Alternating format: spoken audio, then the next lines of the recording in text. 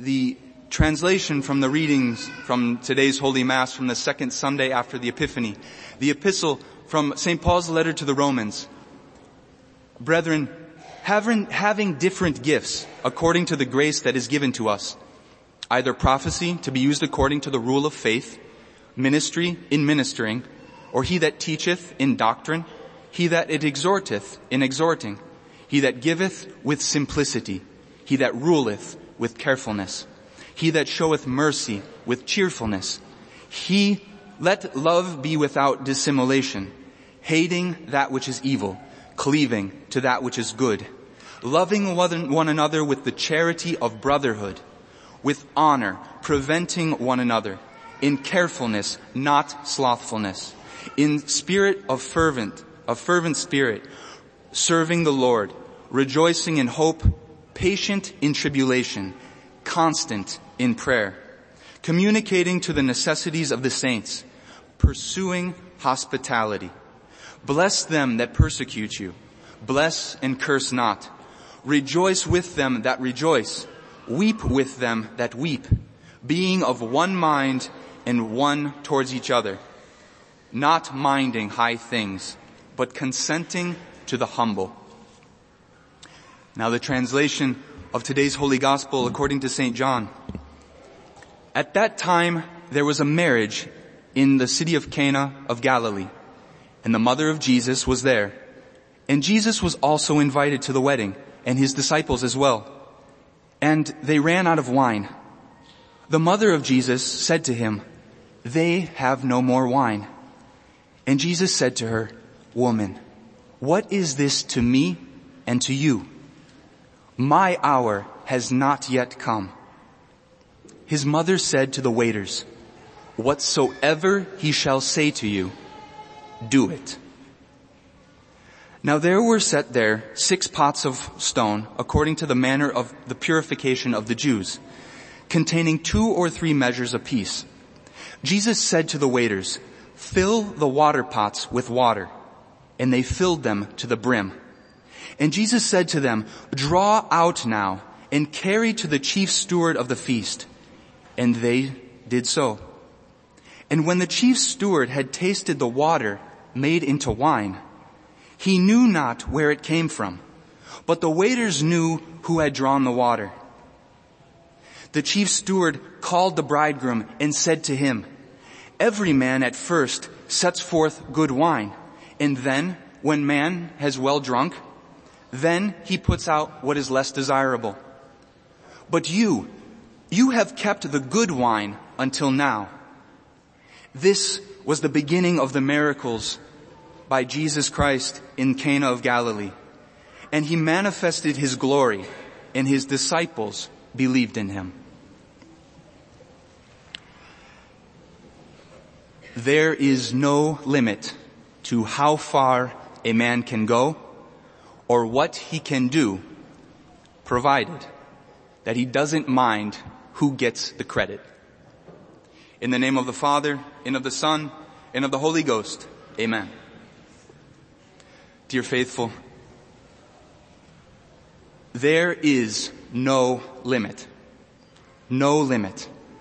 to how far a man can go and what he is capable of doing, provided that he does not mind who gets the credit.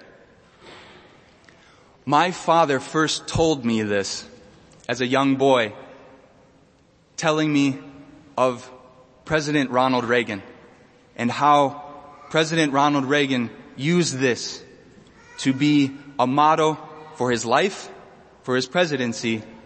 And my father told me that this is what will make you a true man.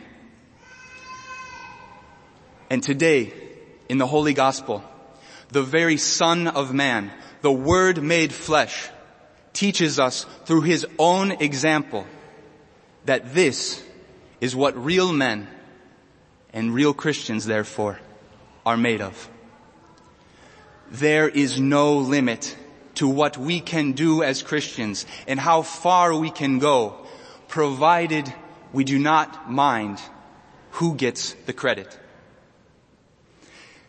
today's gospel is not unlike a rich and good wine, the best that exists, so complex, layered with so many notes that we could go up and down this short gospel and really taste all of the richness that is there contained therein. There is no limit to what it is that we could glean from this first miracle of our Lord.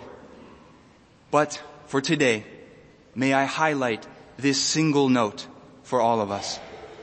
The example of our Lord Jesus Christ. This was his first public miracle, the manifestation of his divinity to the world, now ready to receive the redemption that they so needed.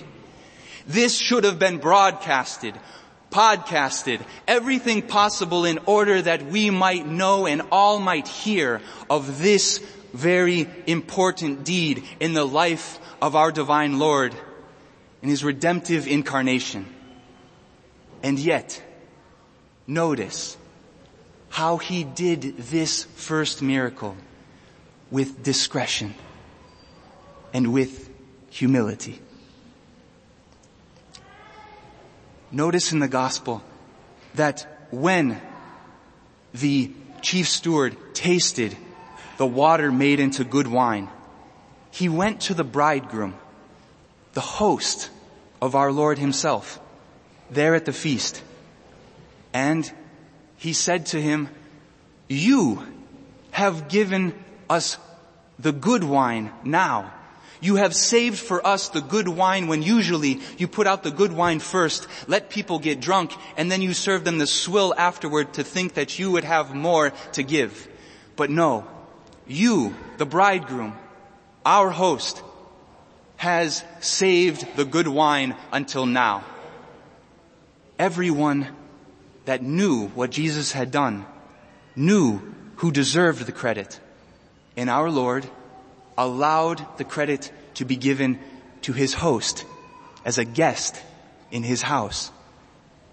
The deference, the delicacy, the humility, and the charity of our Lord in this first miracle, where he would give us water turned into wine. St. Augustine comments that this is a miracle, most certainly, but is it not also a miracle that God has created the universe in such a way that when the rain falls on the ground, nourishes the vines, produces the grapes, allows man to take those grapes, to crush them, to squash them, and to produce juice, and then allow us to ferment that juice, and that process would give us the wonderful drink of wine that gladdens our hearts and makes warm what was once cold. This miracle teaches us something about God himself. God is perfect, but he is not a perfectionist. God is perfect, and he is not a perfectionist. He allows us to do things for him. He knows that he could do them better than we can. He knows that he's perfect, and everything that he could do it himself, and it would be perfect. But he wants us to be a part of his perfection. He wants to extend to us the opportunity and the invitation to be a part of his redemption. Began there in the creche, continued throughout his public ministry, which he began this very day at the wedding feast of Cana, and then would continue to the cross, where he would shed all of his blood, all of every last drop, in order that we would be redeemed, and that we would be a part of his redemption, and that we would help redeem other people. This is the mystery of the economy of the mystical body of Christ, the one holy Roman Catholic and Apostolic Church, the mystical bride of Christ, outside of whom there is no salvation, because this is what God has given to us as our participation to save souls, to bring them into this family, to bring them into this feast, this wedding feast, that make no mistake about it, there is a reason why our Lord chose a wedding, a marriage, in order to manifest His first miracle. He is the Lord of heaven and earth, the Creator of all things, and the King of the universe, who from the very beginning created holy matrimony, a one man, one woman, to be forever together in order that they may promulgate the human species and therefore populate the kingdom of heaven through the sacraments, through prayer, and through a Christian life of virtue. This is what He has asked us to participate in. And like making good wine, it takes time. It takes patience. It takes perseverance. And in all things, Our Lady, when we turn to her, we notice that she says two things.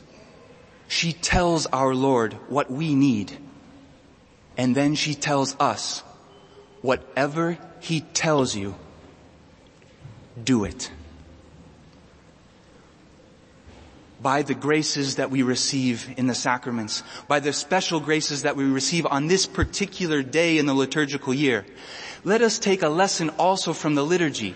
Consider the first miracle of our Lord, and the Holy Church asks us to put back on the green vestments of simply, you might say, the time throughout the year, or the time after the Epiphany.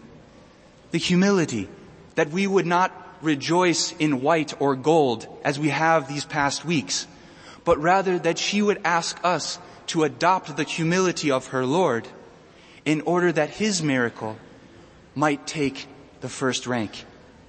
To contemplate this miracle of creation, this miracle of redemption, and ultimately the miracle of our sanctification, whereby God takes the ordinary water of our human lives and existence and wishes to, by our cooperation and our obedience to His commands, transform it, transubstantiate it into the living water, the wine of eternal salvation, which He offers to us on the holy altar, transubstantiated into His most precious blood, in order that we would be nourished now and unto life everlasting.